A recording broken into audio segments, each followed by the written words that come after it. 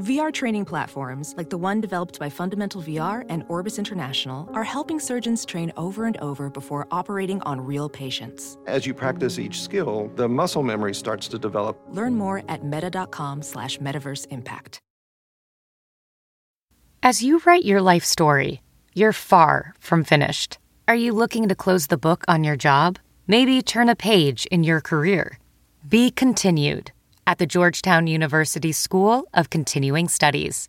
Our professional master's degrees and certificates are designed to meet you where you are and take you where you want to go. At Georgetown SCS, the learning never stops, and neither do you. Write your next chapter. Be continued at scs.georgetown.edu/podcast. In the drawing room, a group of suspects gathered. The detective has solved the mystery. Ladies and gentlemen, the butler did it. You'll never catch me. The butler darted to his getaway car. But what he didn't know is this is a Nissan sales event ad. Wait, what? And his car is no match for the detective's Nissan Rogue or its standard VC turbo engine. Save on one of your own at the Nissan Thrill of the Drive sales event. Now get 0% APR financing for 36 months on select models. Availability is limited. For well-qualified buyers, 0% APR financing for 36 months available on new 2023 Altima, Rogue, and Pathfinder when financed through NMAC. Must take delivery from new dealer stock. 36 months financing at $27.78 per month per thousand financed. Actual down payment may vary subject to residency restrictions and NMAC credit approval. Not all buyers qualify. Dealer contribution may affect actual price set by dealer. Contact dealer for details. Offer ends 2/28/23. What do you love about music? To begin with, everything.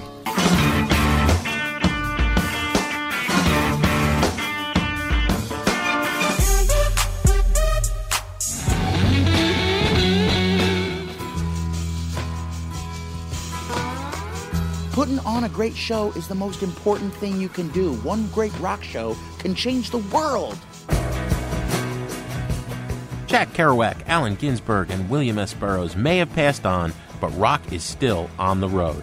I'm Jim DeRogatis from WBEZ and Columbia College. And I'm Greg Kot from the Chicago Tribune. Text and drugs and rock and roll author Simon Warner joins us to talk about the beat movement and rock and roll. And later, Jim and I weigh in on Jay-Z's 4th of July firework, Magna Carta Holy Grail. That's all coming up on Sound Opinions. You're listening to Sound Opinions, and now it's time for some music news.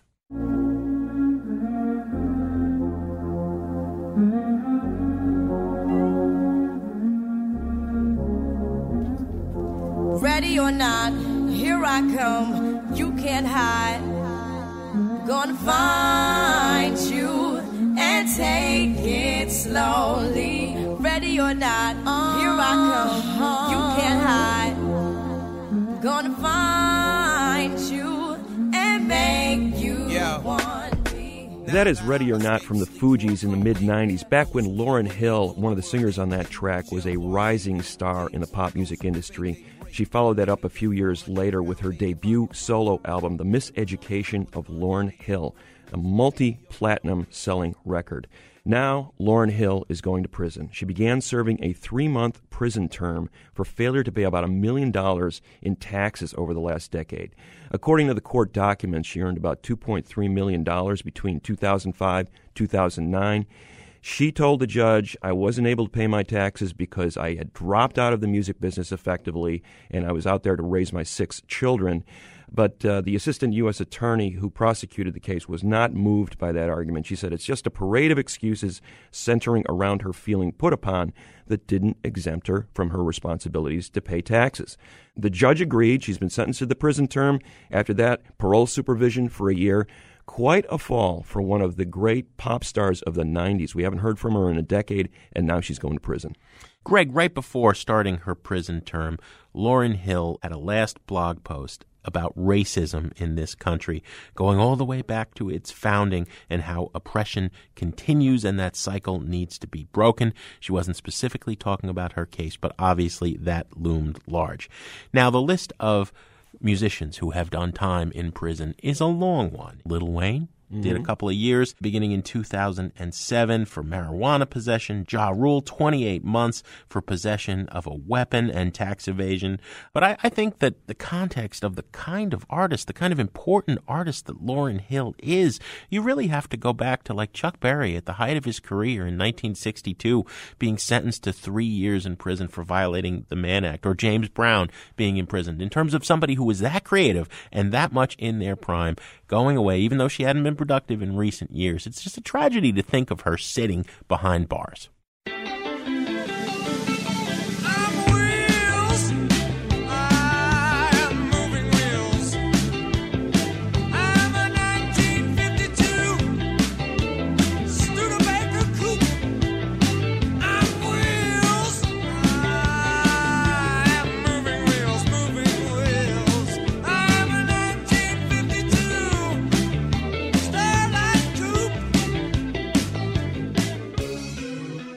You're listening to Sound Opinions. I'm Jim DeRogatis. My partner is Greg Kot, and that is the song Neil and Jack and Me by the progressive rock legends King Crimson. Robert Fripp's band was really wearing its influences on its sleeve with that song, Greg.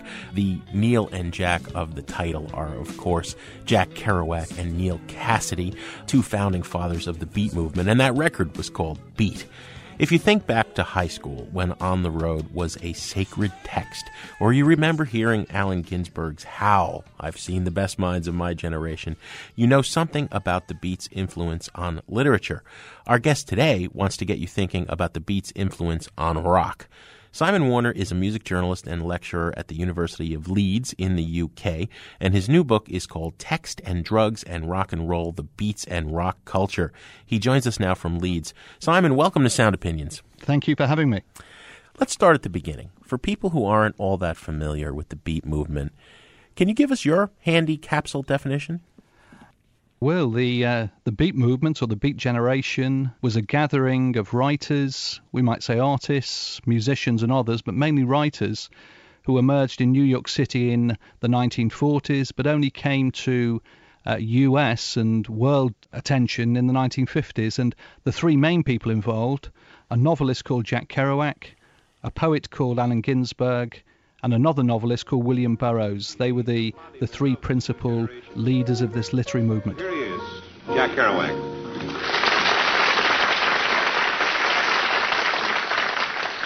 Jack told me a little earlier he was nervous. Are you nervous now? No? Good.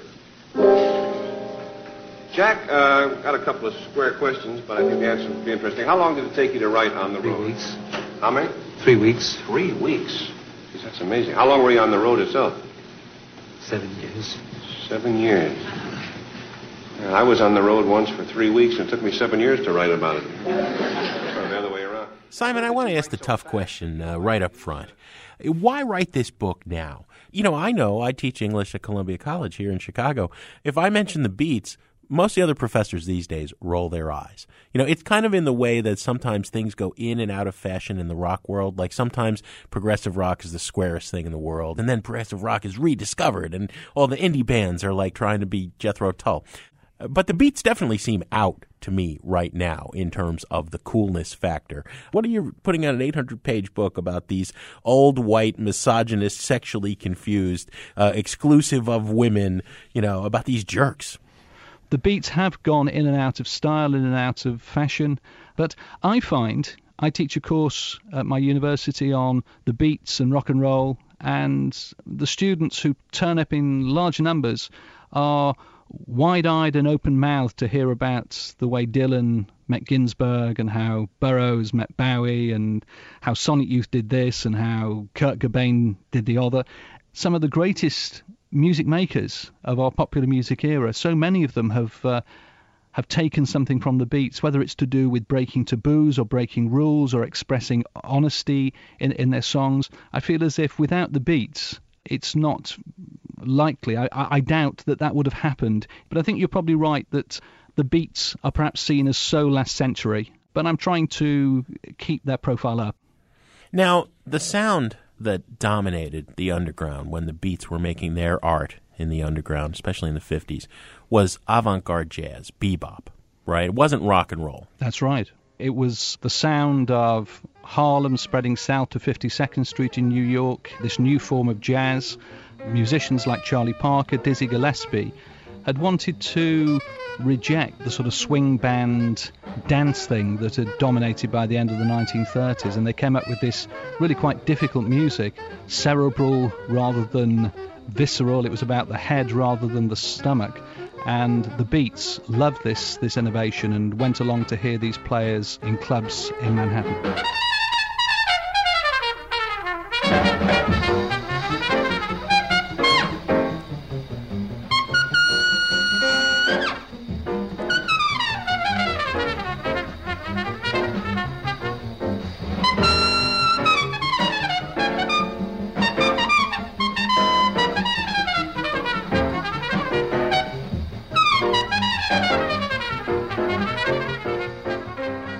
Kerouac's prose and Burroughs and Ginsberg's poetry, how did it scan along with the rhythms of bebop?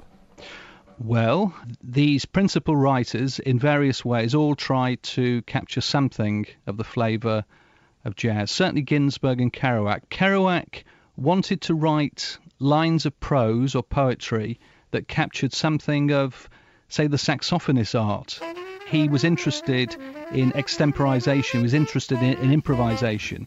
And when he heard figures like Lester Young, Thelonious Monk and so on, he had this idea that if he could write lines that felt like the one long breath of an improvising saxophonist, he was capturing something very special. Now it's jazz, the place is roaring, all beautiful girls in there, one mad brunette at the bar drunk with her boys. One strange chick I remember from somewhere wearing a simple skirt with pockets, her hands in there. Short haircut, slouched, talking to everybody. Up and down the stairs they come. The bartenders are the regular band of Jack and the heavenly drummer who looks up in the sky with blue eyes, with a beard. He's wailing beer caps of bottles and jamming at the cash register, and everything is going to the beat. It's the beat generation. It's Bayat.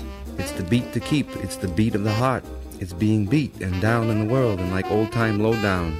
And like in ancient civilizations, the slave boatmen rowing galleys to a beat. When Ginsberg came to write his most famous poem, Howl, there's also a suggestion that he thought about the lines of that in terms of the lines of jazz music. They wanted to bring some of that spirit and some of that pulse into their writing. I saw the best minds of my generation destroyed by madness, starving, hysterical, naked, dragging themselves through the Negro streets at dawn looking for an angry fix. Angel-headed hipsters burning for the ancient heavenly connection to the starry dynamo in the machinery of night, who poverty and tatters and hollow-eyed and high sat up smoking in the supernatural darkness of cold water flats floating across the tops of cities contemplating jazz, who bared their brains to heaven under the L and saw Mohammedan angels staggering on tenement roofs illuminated, who passed through universities with radiant, cool eyes, hallucinating Arkansas and Blake Light tragedy among the scholars of money and war. Now, your book is about the intersection of the beat ideal with rock and roll. Those two movements meet up in the 60s.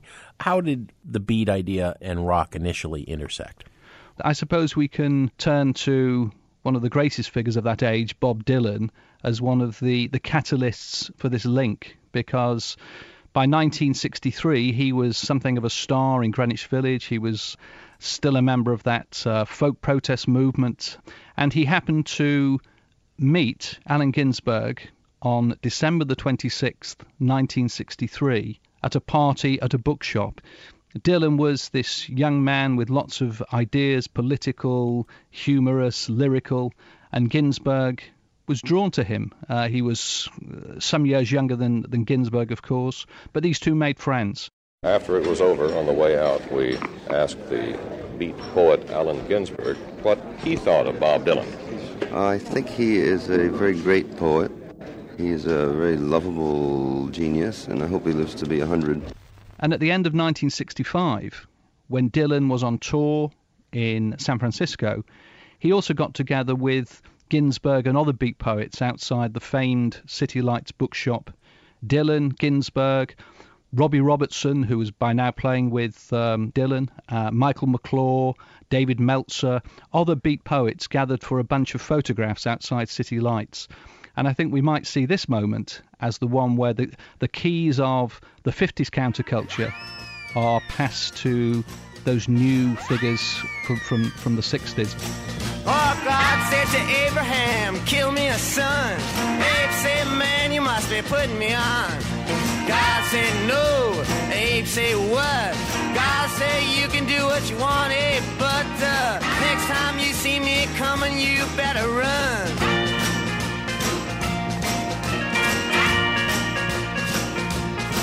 Well, Abe said, where you want this killing done? God said, on down Highway 61. And then, of course, we could talk about the Beatles. By 1965, Ginsberg was meeting the Beatles, getting to know McCartney well.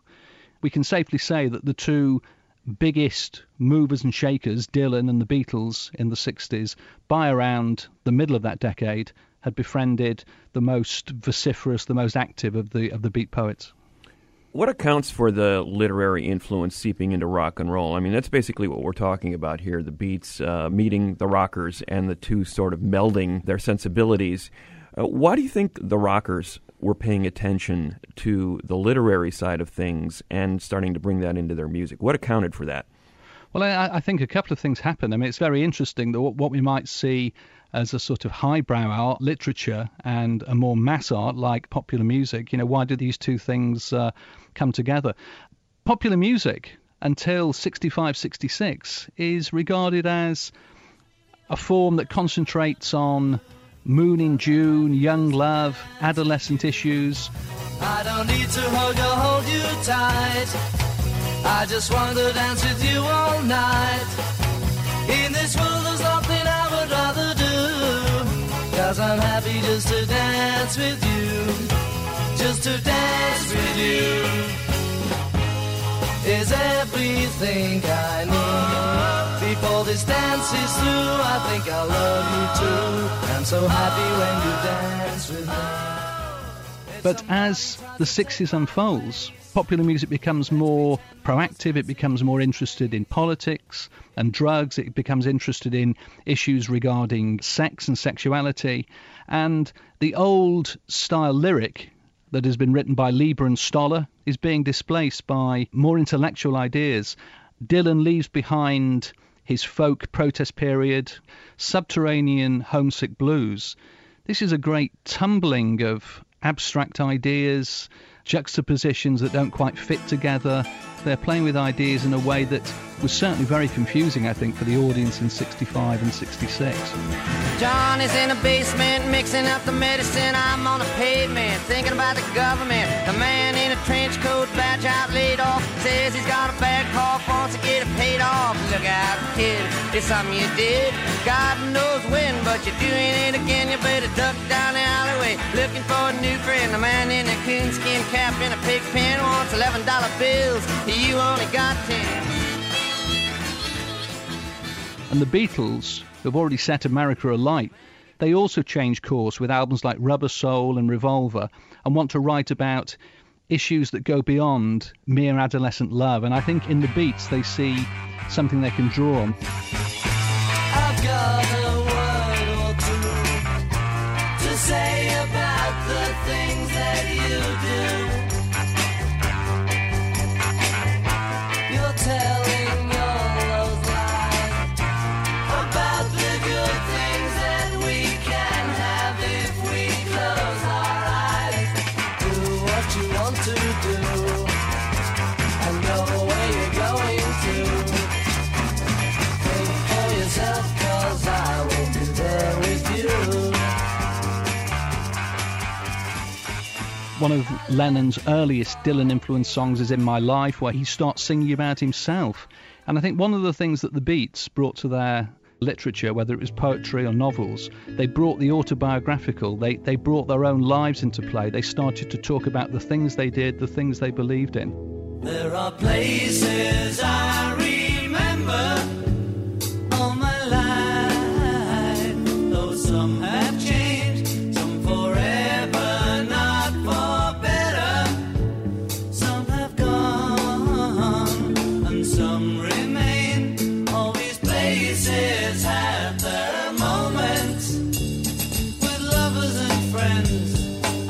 can recall. Some are dead and some are living. In my life, I've loved them all. We're going to take a short break on Sound Opinions from WBEZ Chicago and PRX, but when we return, more with text and drugs and rock and roll author Simon Warner. We'll hear about the New York poets who went punk. And later, we discover the Holy Grail. Jay-Z's back with a #1 album in the country. When I think of love as something new, though I know I'll never lose affection for people and things that went before. I know I'll often stop and think about them. In my life, I love you more.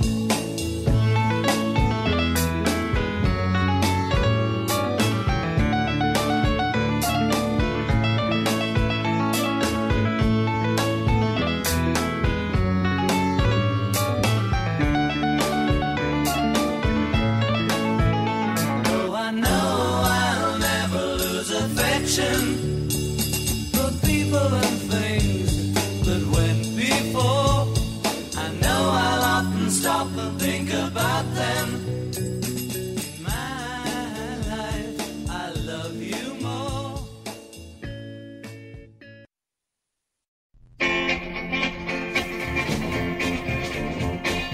I saw the best minds of my generation. Destroyed by madness, starved, never naked. I saw the best minds of my generation. Destroyed by madness, starved, never naked. I saw the best minds of my generation. Destroyed by madness, starved, never naked. I saw the best minds. Welcome back to Sound Opinions. I'm Greg Kot. My partner is Jim DeRogatis, and that joyful noise comes courtesy of the Fugs, a proto-punk band started by two Greenwich Village poets in the 1960s, Ed Sanders and Tuli Kupferberg. Now, if you're thinking the Fugs lifted those lyrics from beat poet Allen Ginsberg, you're absolutely right. I saw the best minds of my generation rot is a tribute to the Fugs' friend Allen Ginsberg and his landmark poem, Howl. It's just one more example of the intersection we've been talking about this hour between rock and roll and beat literature. We've been chatting with Simon Warner, author of the book Text and Drugs and Rock and Roll, The Beats and Rock Culture. Simon, we've heard about how artists like Dylan and the Beatles drew inspiration from the beat poets. Rock was getting literary. But the influence was also flowing the other way. The Fugs were poets who went rock and roll. These guys realized, hey, poetry doesn't pay. No one pays any attention to poets. This rock star gig, though, is pretty darn cool. Talk about the poets who went rock. Absolutely. I mean, these characters, Ed Sanders and Tuli Kupferberg, these two guys are writing poetry, they're singing folk songs, and they suddenly realize that, rock and roll in an amplified form is a way of reaching a bigger, wider public. No band does this more outrageously, more humorously, more engagingly than the Fugs from around 1965. And in fact, I think it's in 1968 when Ed Sanders turns up on a TV show to debate the hippie thing, the Vietnam thing on television with Kerouac. And Sanders is a huge admirer of Kerouac. But of course, by this stage, Kerouac is an alcohol-soaked, conservative Republican pro-war man, and the whole thing goes horribly wrong. To what extent do you believe that the Beat generation is related to the hippies? What do they have in common? Was this an evolution from the one to the other? They're just the older ones. Yeah. So I'm 46 years old. These kids are 18. It's the same movement, which is apparently some kind of Dionysian movement in late civilization. Mm-hmm. And which I did not intend any more than I suppose Dionysius did, or whatever his name was. I believe in order, tenderness, and piety. But this doesn't stop Sanders and Kupferberg, these two innovators, from continuing to make interesting music and words. You ask about my philosophy, baby, yeah. A dope, a bass, a magic, and gods in the tree trunks and a groove, baby. Groove, baby. Groove, baby. A backseat boogie for a high school of kids. The students love to teach and a daughter of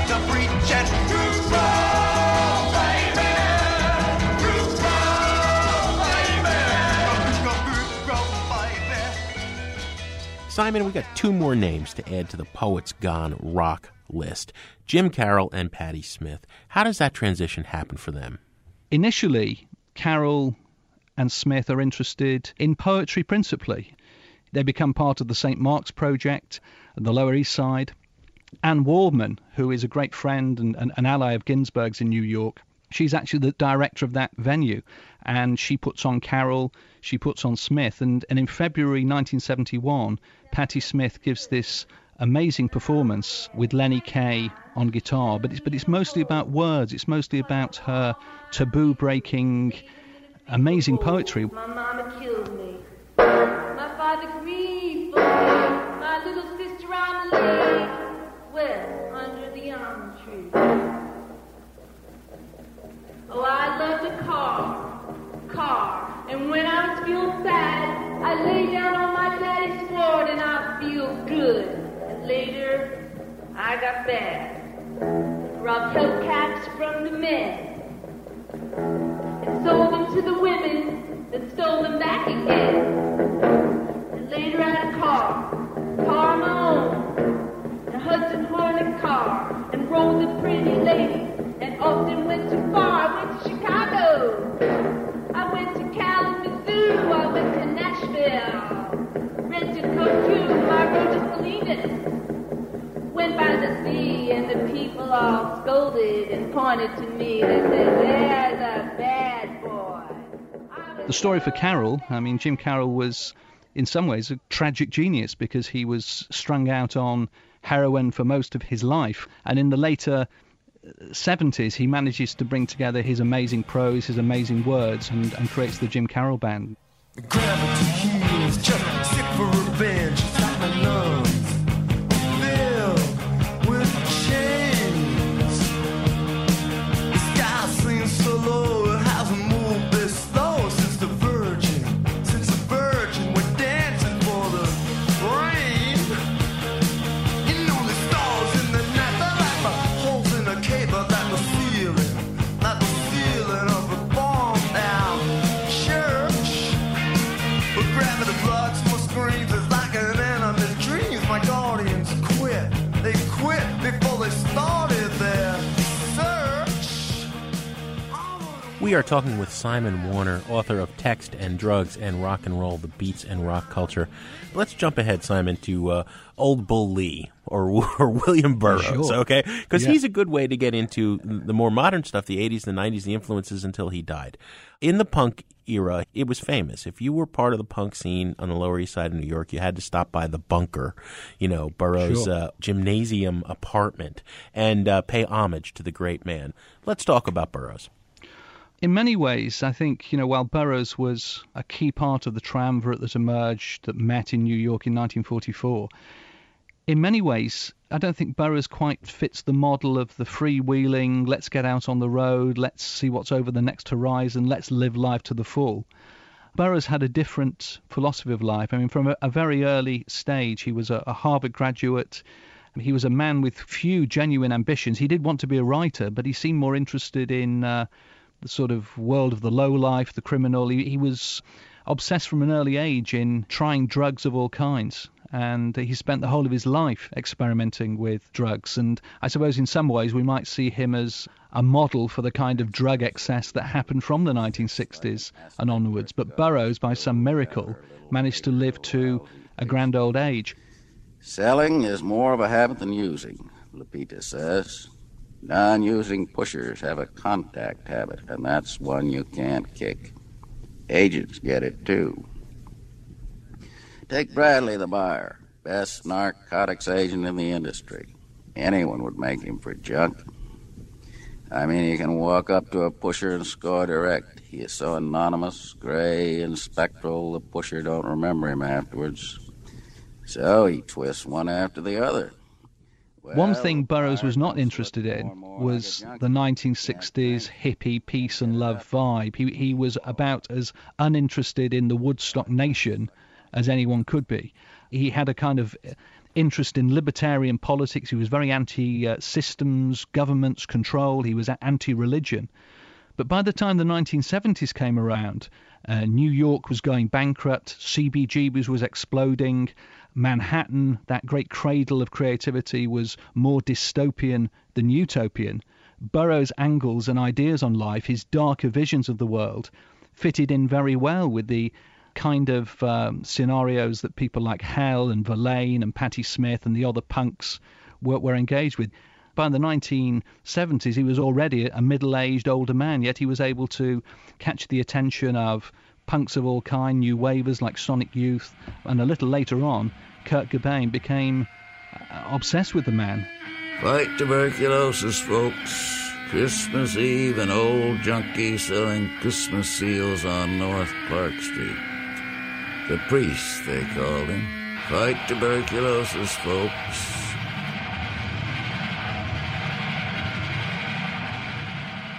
He recorded with him, he tried to make a video with him. So Burroughs, after being out of sync with the hippie dreams of the 1960s, suddenly came into vogue and connected with cyberpunk, dystopia, the downward spiral of New York City, and he seemed to embody it. You mentioned this sort of darker dystopian vision that Burroughs had. It seems to have a little more staying power, because you mentioned Bowie, you mentioned Cobain. You know, Al Jourgensen was a huge fan from Ministry. Bob Mould has talked extensively about the influence that Burroughs had on some of his lyric writing. Steely Dan and Soft Machine, both, naming their bands after Burroughs' work. Do you think that Burroughs, of all the Beats, maybe has more staying power than the rest of that movement because he was more skeptical? I think you could be right.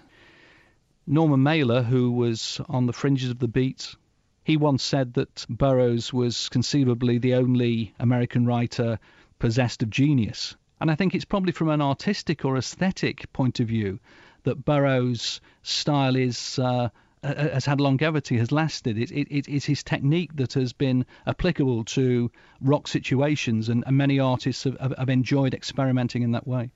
You mentioned Burroughs' technique, the cut-up technique. How did he develop that? He met this interesting artist called Brian Gysin at the Beat Hotel in Paris at the end of the 1950s. And by accident, Gysin had discovered that if you chopped a newspaper in half and then reassembled the halves in different ways, new words were created, new text was created. When you experiment with cut-ups over a period of time, you find that some of the cut-ups and rearranged text seem to refer to future events. I cut up an article written by John Paul Getty and got, "It's a bad thing to sue your own father." This was a rearrangement and wasn't in the original text. And a year later, one of his sons did sue him. Burroughs was gripped by the cut-up technique, and he would continue to use it into the 1960s in his writing. But by the 1970s, all sorts of artists, from David Bowie to Kurt Cobain, as you mentioned, all the way through to Tom York of Radiohead, they have seen the cut-up as a way of accidentally creating words, creating lyrics, creating interesting visions. I say it's coming, let me hear both sides, let me hear both sides, let me hear both. I say it's coming, throw it in the fire, throw it in, we're not scared, mongering, this is really happening, we're not scared, mongering, this is really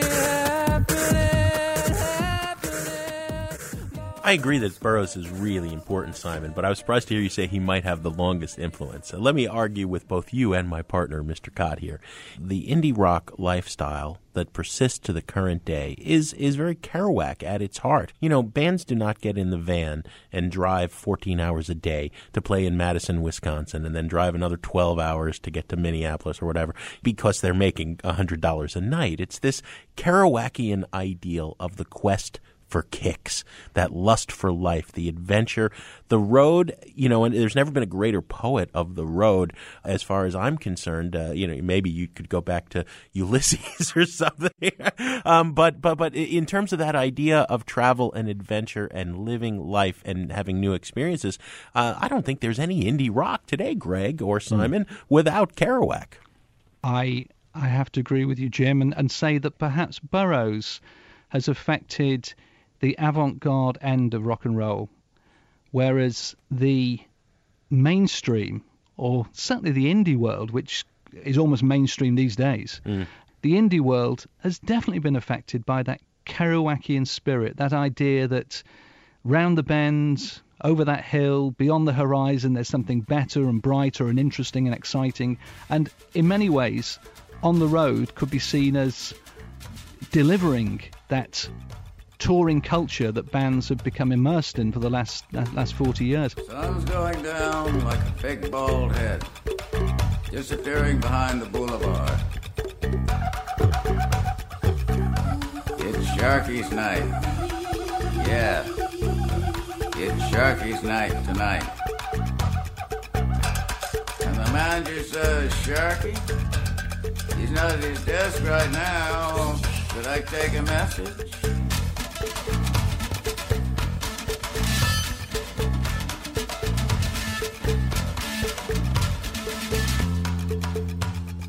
Simon, where is the beat influence today in modern music? I mean, are you hearing evidence of it in hip-hop, let's say, or some of the indie rock that you've been hearing in the last decade or so? Is it still alive as an influence? It is still alive. I think hip-hop has taken from the beats, although the beats have a confusing relationship with African America, if you like. There were some black beats, Ted Jones, Leroy Jones, who became Amiri Baraka. Yes, the pain in dreams comes again. Race pain, people are people everywhere. Yeah, ooh, ooh, ooh, ooh, ooh, yeah, ooh, ooh, ooh, ooh, yeah. Are people, yes, people, every people, most people, ooh, ooh, ooh, ooh, ooh, ooh, yeah, ooh, ooh, ooh, ooh, ooh, most people in pain. Yes, the pain and pain today. Oh, wow, it must be the devil. Oh, wow, it must be the devil. It must be the devil. It must be the devil. Oh, wow, yeah, devil. Oh, wow, must be the devil. Must be the devil. Must is be the devil. It can't be Rockefeller. It can't be him, no Lord. It can't be DuPont, no Lord. Can't be no Lord. No way, NASA, no way, Jose. Amiri Baraka was a radical poet. He left behind the beats by the early 1960s because he found that white, bourgeois, bohemian world had little for him as a black man in America, and he became much more interested in a more radical approach to racial equality. But I think people like Baraka and people like Gil Scott-Heron, who took from Amiri Baraka, acts like the Watts Prophets and the Last Poets, who emerged at the end of the 60s and early 70s. These people are the godfathers of hip-hop. The time is in the street, you know, us living as we do upside down, and the new word to have is revolution. People don't even want to hear the preacher spill or spiel because God's whole card has been thoroughly peeped, and America is now blood and tears instead of milk and honey. Hip-hop tells true stories of the street. It tells true stories of politics, of love. I think there's a similar candor in some of the work that has been done by major hip-hop artists. People don't even want to hear the preacher spill or spiel because God's whole card has been thoroughly peeped, and America is now blood and tears instead of milk and honey. But in terms of indie, if we think of a band like Death Cab for Cutie, Ben Gibbard has taken a huge interest in Kerouac and that whole scene. And in fact, in 2009, Ben Gibbard and Jay Farrar created a fabulous soundtrack to a movie called One Fast Move or I'm Gone, based on Kerouac's Big Sur. Up the Hudson Valley, across New York State to Chicago, then the plains. All so easy and dreamlike, crashing the salt flat daybreak. I hear I'll take you home again, Kathleen. The satin fog winds out there to blow across the rooftops of eerie old hangover San Francisco. I think indie artists are still caught up in that idea that the road possesses a freedom. As you were saying a little earlier, Jim, indie kids get in vans, they travel across the States, they travel across the UK or Europe, they play gigs, and I think the Kerouacian spirit is alive and well still in those gestures. I'm on the California Zephyr, watching America roll by. Now I'm transcontinental, 3,000 miles from my home, I'm on the California Zephyr, watching America roll by. We've been talking to Simon Warner, the author of Text and Drugs and Rock and Roll. Simon, thanks so much for being our guest. Thank you, Greg. Thank you, Jim.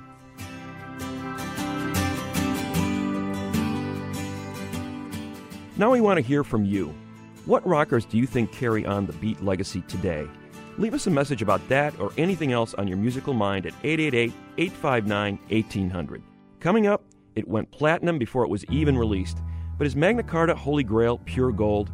We're going to review Jay-Z's new #1 album in a minute on Sound Opinions from WBEZ Chicago and PRX.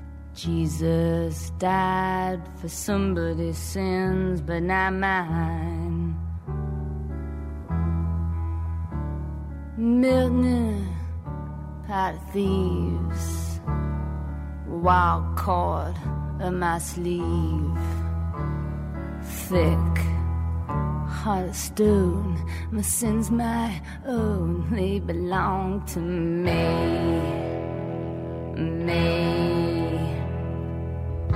People say beware, but I don't care. The words are just rules and regulations to me. I walk in a room, you know I look so proud. I'm moving this year's more fear, where anything's allowed. Coming up, coming down, ride clean, fix your hair in my crown. Bad bitch, H-Town, keep it trill, y'all know y'all can fuck around. Paris where we been, part my Parisian, it's whole time and no time, it's for all y'all seasons. It's Bordeaux and Burgundies, flush out a Riesling, when hoes out, them hoes out, y'all put y'all weaves in and... Welcome back to Sound Opinions. I'm Greg Kot with Jim DeRogatis, and that is Jay-Z with a track called Tom Ford from his new studio album, Magna Carta Holy Grail, the 12th studio album of Sean Carter's career. Born in 1969 in Brooklyn, that would make him an elder statesman in hip-hop, Jim. He's had a sustained career over the last couple of decades. Not many people in hip-hop or any other form of pop music can really say that, and he has dominated. You know, started out as a drug dealer. He went to the same high school as future rappers Biggie Smalls and Busta Rhymes, and nobody would put out his debut album, so he formed his own label and put it out himself when he formed the Rockefeller label in 1995. That Reasonable Doubt debut in 1996 sold 1 million copies, instantly established Jay-Z as one of the great new voices out of New York City and that great hip-hop scene there. Over the last 2 decades, he's sold 50 million records. He holds the record for the most #1 albums on the Billboard charts with 12, 4 #1 singles, 17 Grammy Awards. His value has been put by Forbes magazine as $500 million. As he famously said in one of his songs, I'm not a businessman, I'm a businessman. And he is. He just struck a $5 million deal with Samsung to release his latest album as a cell phone application. And he announced it with a 3-minute primetime TV ad that we discussed a few weeks ago on this show. Now we have Magna Carta Holy Grail. Here's a track from it. It's called Oceans from Jay-Z on Sound Opinions. Dope boy still smelling like cocaine. White boat, white road, can he be more cleaner? The oil spill at BP ain't clean up. I'm anti-Santa Maria. Only Christopher we acknowledge his Wallace. I don't even like Washington's in my pocket. Black card go hard when I'm shopping. Boat docked in front of her man's picking cotton. Silken fleeces, lay on my Jesus. Oh my God, I hope y'all don't get seasick. See me in shit never saw. If it wasn't for these pictures, they wouldn't see me at all. Whole world's in awe. I crash through glass ceilings, I break through closed doors. I'm on the ocean, I'm in heaven. Yachting, Ocean 11. Elephant tusk on the bow of a sailing lady, docked on the Ivory Coast. Mercedes in a row, winding down the road. I hope my black skin don't dirt this white tuxedo before the boss got sure. And if so, well, Because this water drown my family. This water makes my blood. This water tells my story.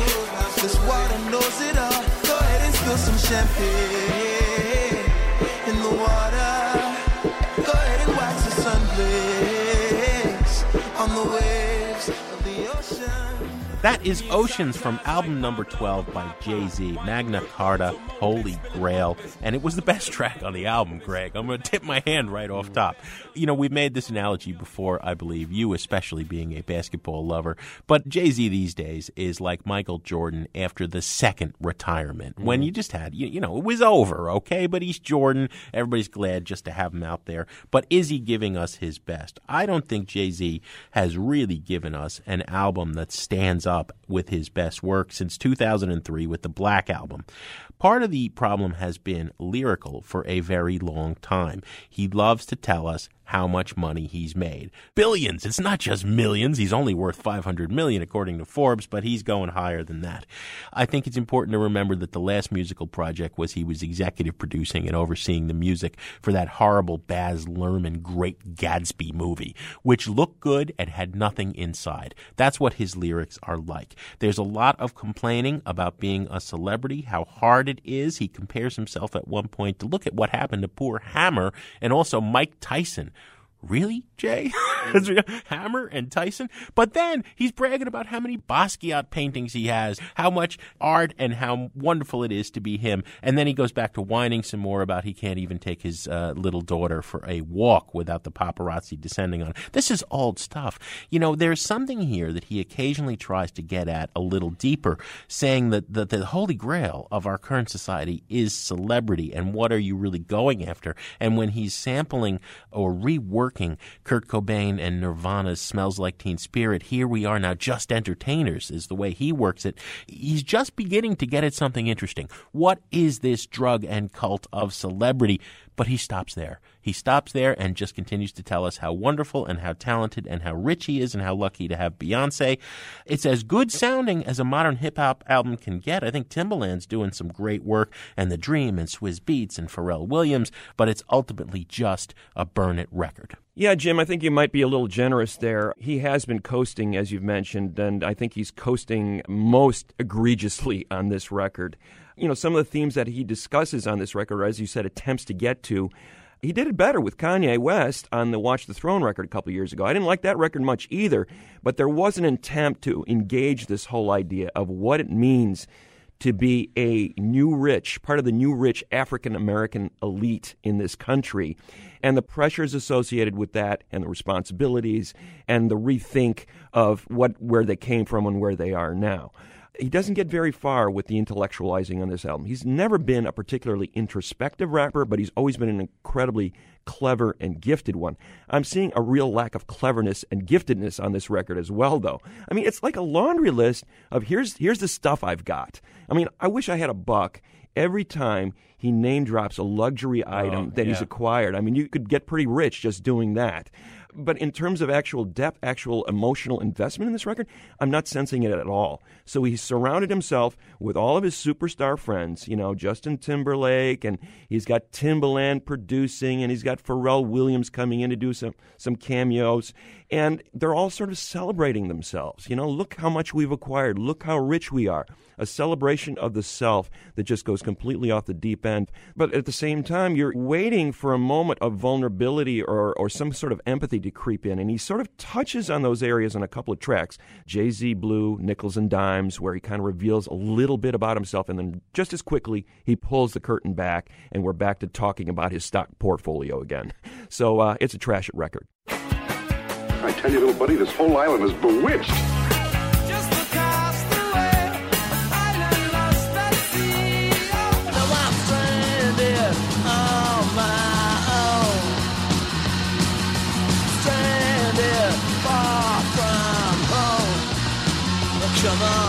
You remember, we were shipwrecked together.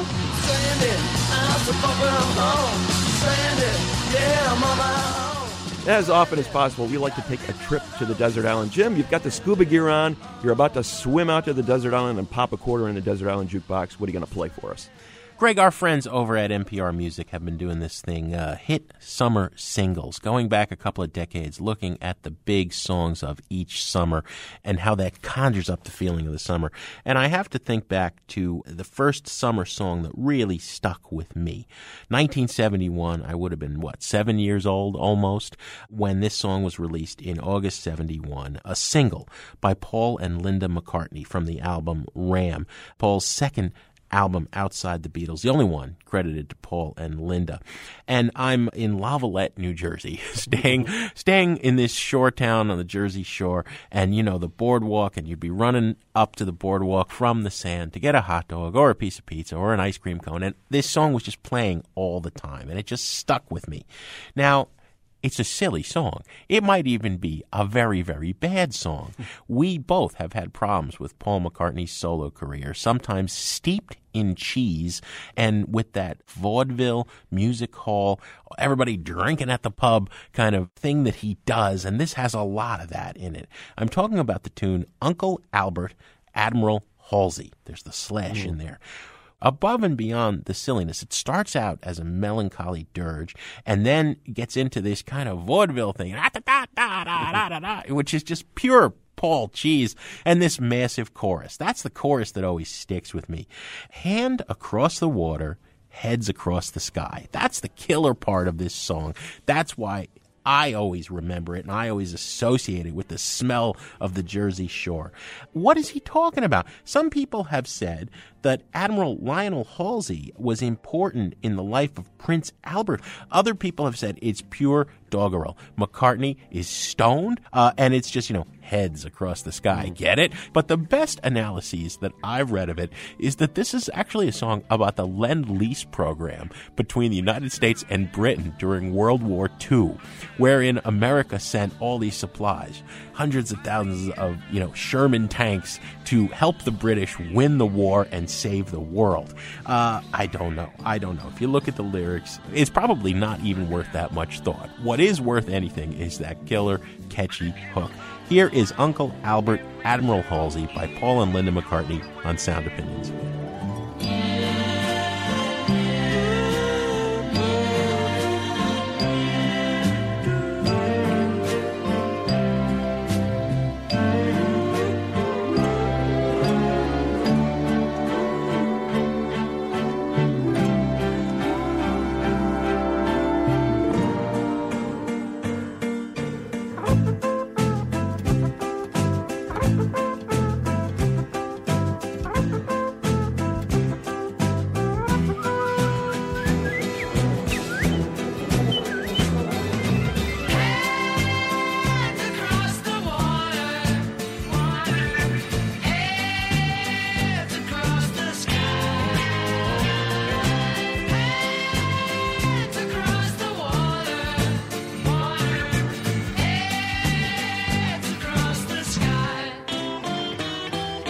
Admiral Halsey notified me he had to have a berth or he couldn't get to sea. I had another look and I had a cup of tea and a butter pie. Butter pie? The butter wouldn't melt, so put it in the pie. All right. Hands across the water, hands across the sky. Hands across the water, hands across the sky. Little be a gypsy, get around, get your feet up off the ground, live a little, get around. Little be a gypsy, get around, get your feet up off the ground, live a little, get around.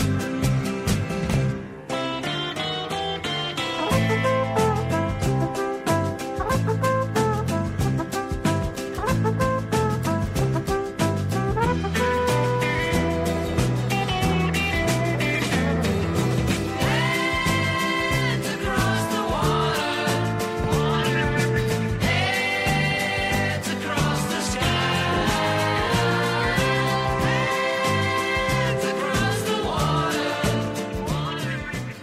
Uncle Albert, Admiral Halsey by Paul and Linda McCartney, my Desert Island Jukebox pick for the week.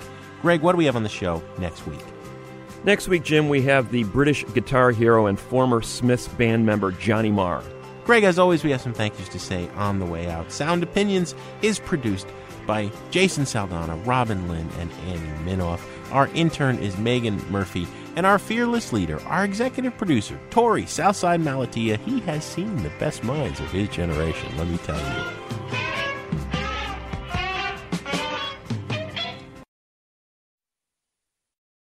You never call my name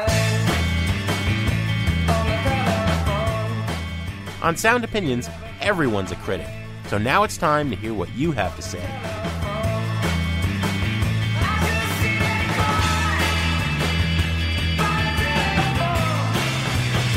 I try and call your phone. New messages.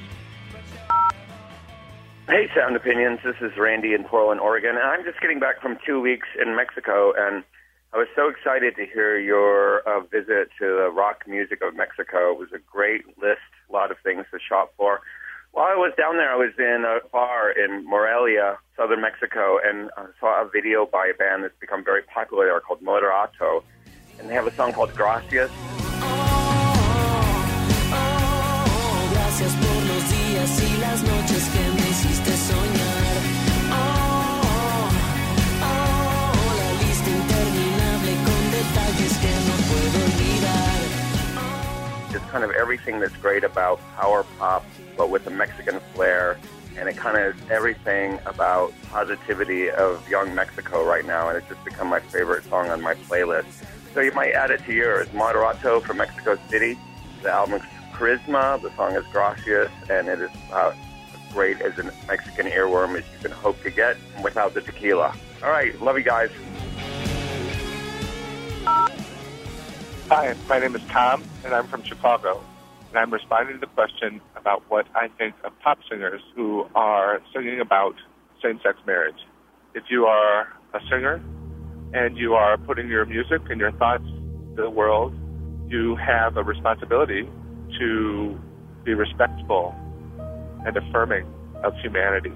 And I think music can be a very powerful way to further the cause of human rights. Thank you. My name is Dr. Thomas, and I'm calling from Austin, Texas.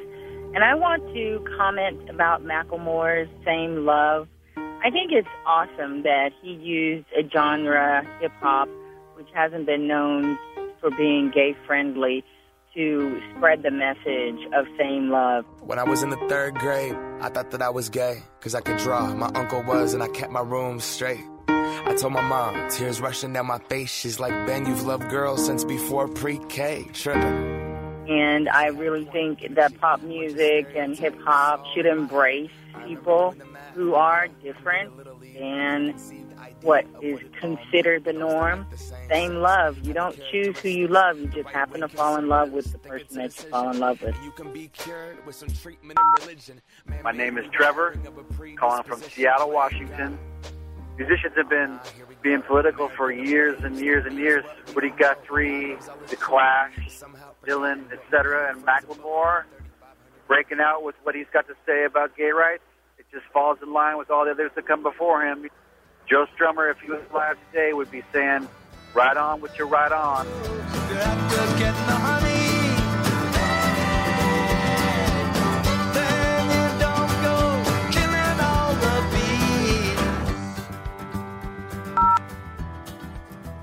Hi, my name is Matthew Reeder. I'm calling from Oak Park, Illinois, responding to the question about which band changed my perception of what music can do. When I was about 10 years old, I bought a cassette for $1 out of a bin based on the artwork, and the title of the cassette was The Art of Noise. It was Invisible Silence.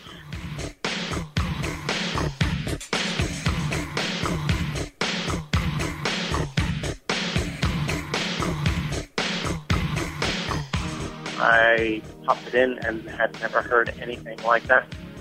And from that point forward, music was different for me. Thanks. I really enjoy the show.